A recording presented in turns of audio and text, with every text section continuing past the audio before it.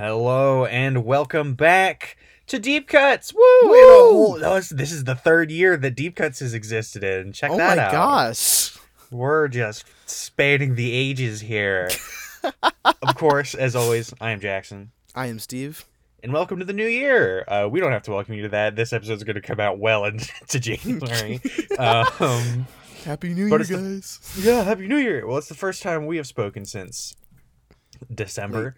Late 2020. Yeah, since the Dark Ages, although it looks like those are continuing.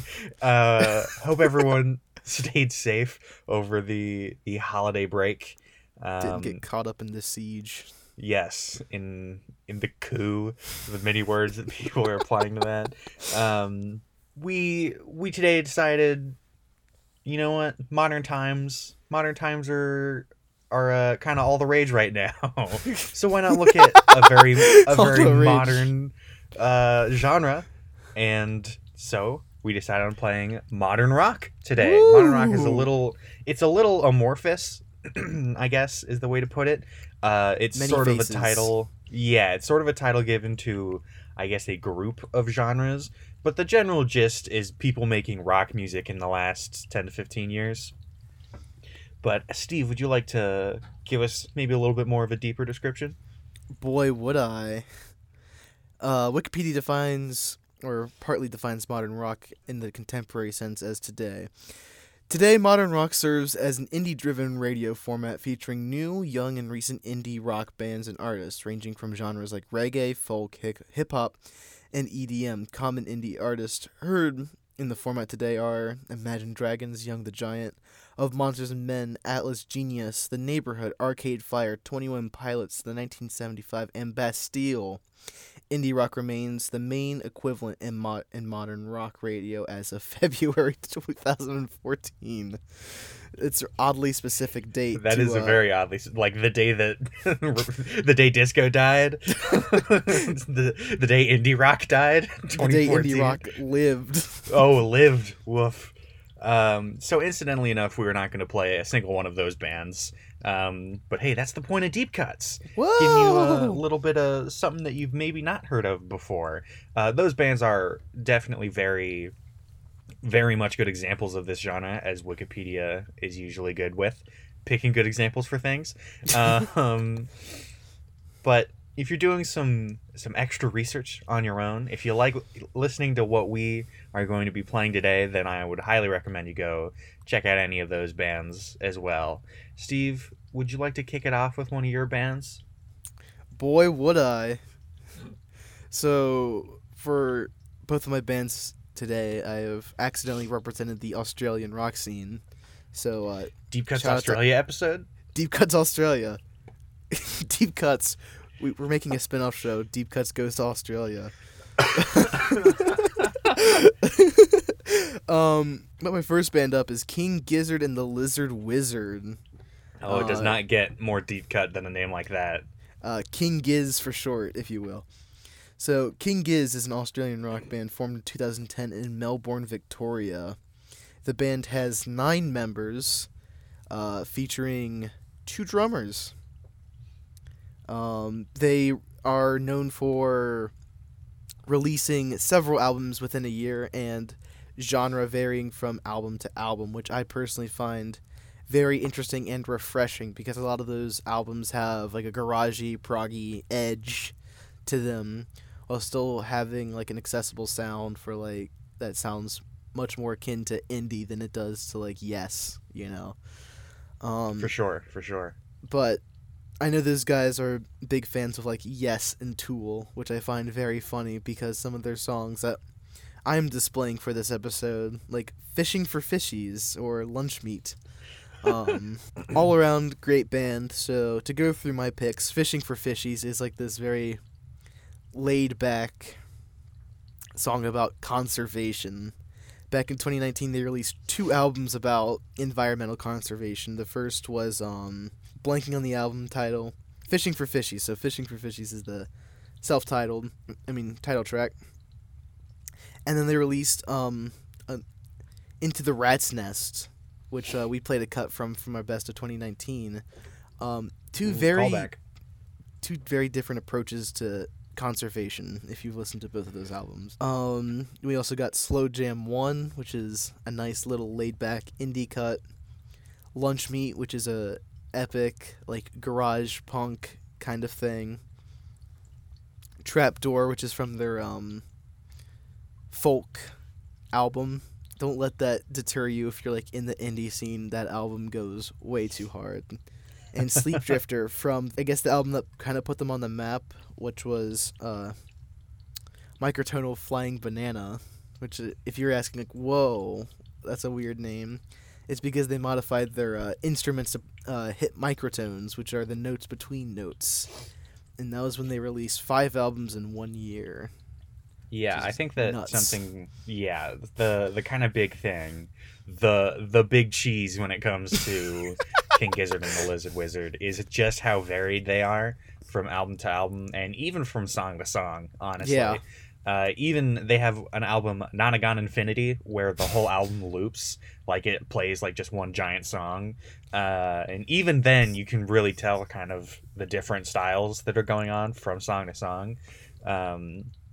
Despite them flowing into each other perfectly. So they're definitely a very interesting band. If you're looking for a little bit of a zany time, then that is certainly the place to go there. Speaking of something perhaps a little zany, well, first, did you have anything else to say about No. King Gizzard? Awesome. So this first band up for me is one that maybe some people have not heard of before. This is I Don't Know How, But They Found Me, which is a Back to the Future quote for anyone curious about what that name means. They're a very new band. They've been active since 2016, forming in Salt Lake City, Utah, but they haven't really been putting out music super regularly since then. They put out an EP in 2018, and then just this past year, I believe it was November, they put out their first album. And they are just a duo, but these two duo guys might be a little familiar to people. Drummer Ryan Seaman and bassist Dallin Weeks are some veterans of the music scene. Dallin Weeks being a member of Panic! At the Disco from 2009 to 2017, and Ryan Seaman being the longest tenured drummer of Falling in Reverse. No way. Yes, so a bit of a weird kind of combo of styles coming in there to form, I think, a very interesting sound. It is very new wavy, I guess is the way to put it. That's a very odd way to flow that, new wavy. But they have gone on record as saying that sort of 80s pop culture sort of vibe, that feel, that look, is very much of an inspiration to them, and I think that it works incredibly well. If you have not heard of them before, I would very much recommend looking up their music videos.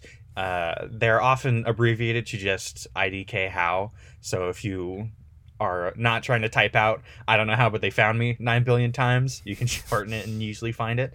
But their music videos are very visually striking and very visually interesting. So I would very much recommend checking out those if you have any interest in them. They were by Rock Sound magazine in 2018 labeled as the hottest unsigned band in the world. They have since been signed. So if that pitch does not grab you at all, then I don't know what will. That title's meaningless now. Pretty much, yeah. That's a little meaningless now. But that does mean that people are pretty into them, and hey, I'm pretty into them, and that's all that matters for this show.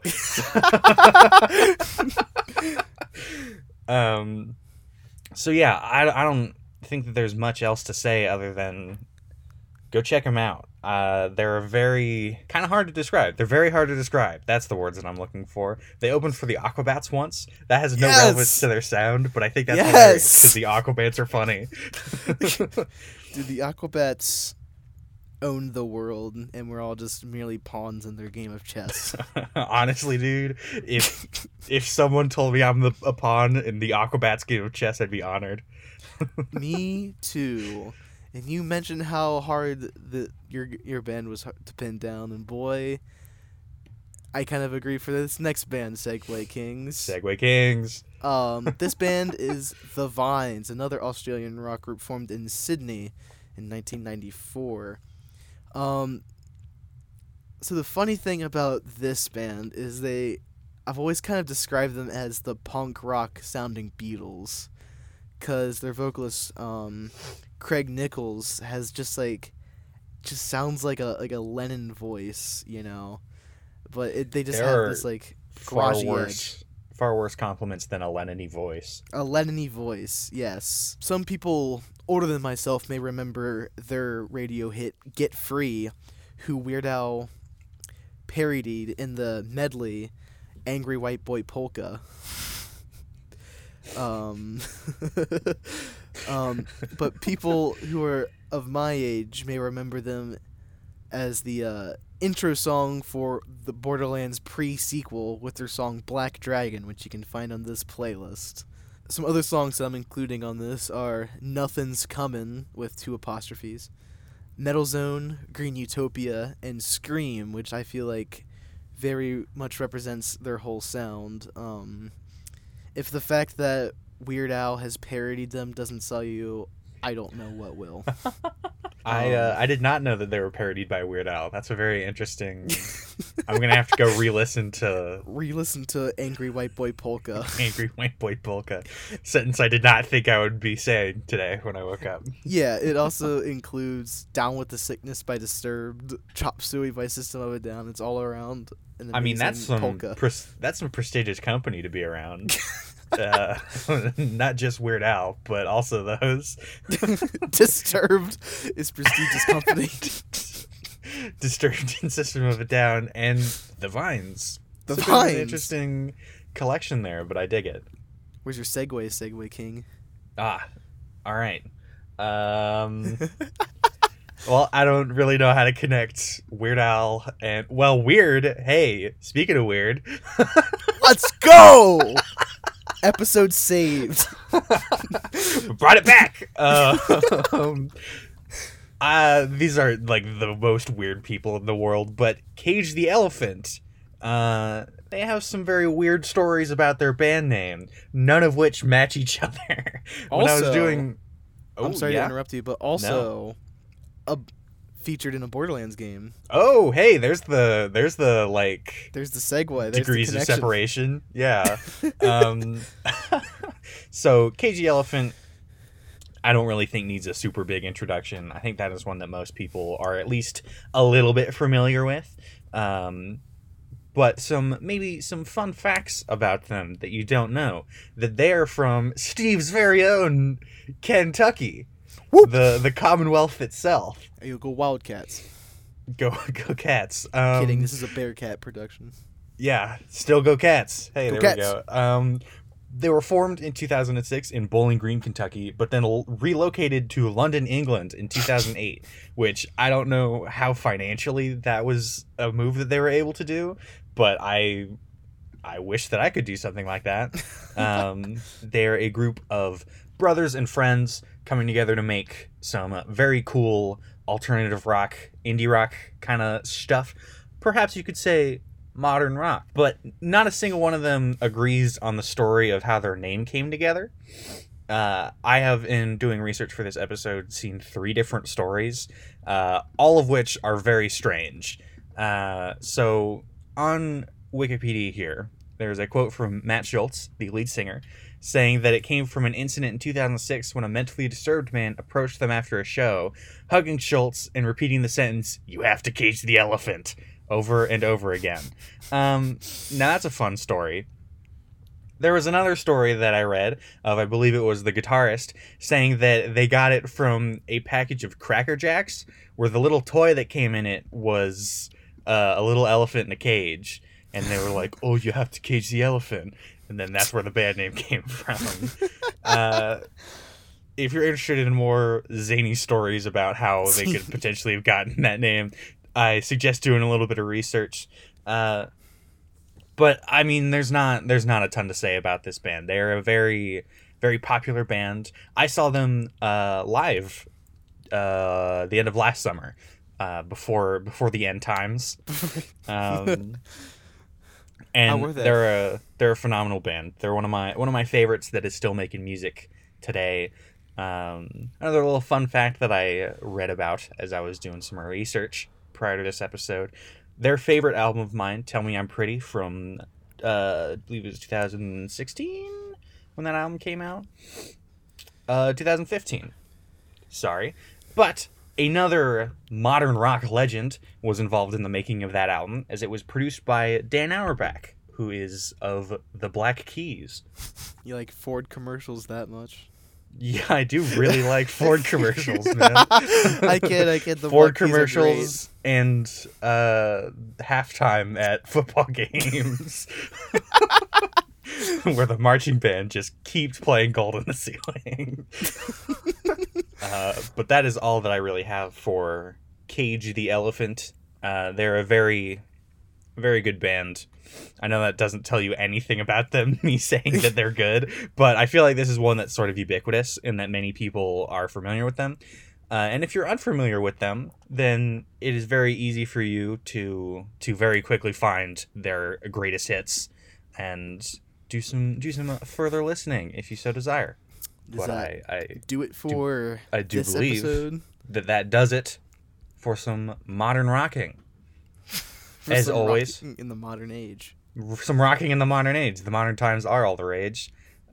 So let's get rocking. Ooh, that rhyme. I'm just spitting fire here today. Write that down. Write that down. Write that down. Write that down. Mom, get the camera. As always, go follow us on Instagram, the Instant Gram. I wonder what is Gram short for? I know Insta's instant. I don't know. Instant gramophone? Figured it out. As in the unit of weight. Yeah, in instant metric gram. At Deep Cuts UC is that Instagram handle. And the Spotify, I believe, is Deep Cuts Radio. Deep Cuts Radio. So yeah, make sure to check us out there. And Jam out with us. Yeah, jam out with us. DM us on Instagram your best memes. And DM us as to why Ned is better than Greatest Hits. oof. All right, we'll see you next time. The unpopular take that Portrait of an Ugly Man is Remo's best hit. Peace. I'm cutting this out.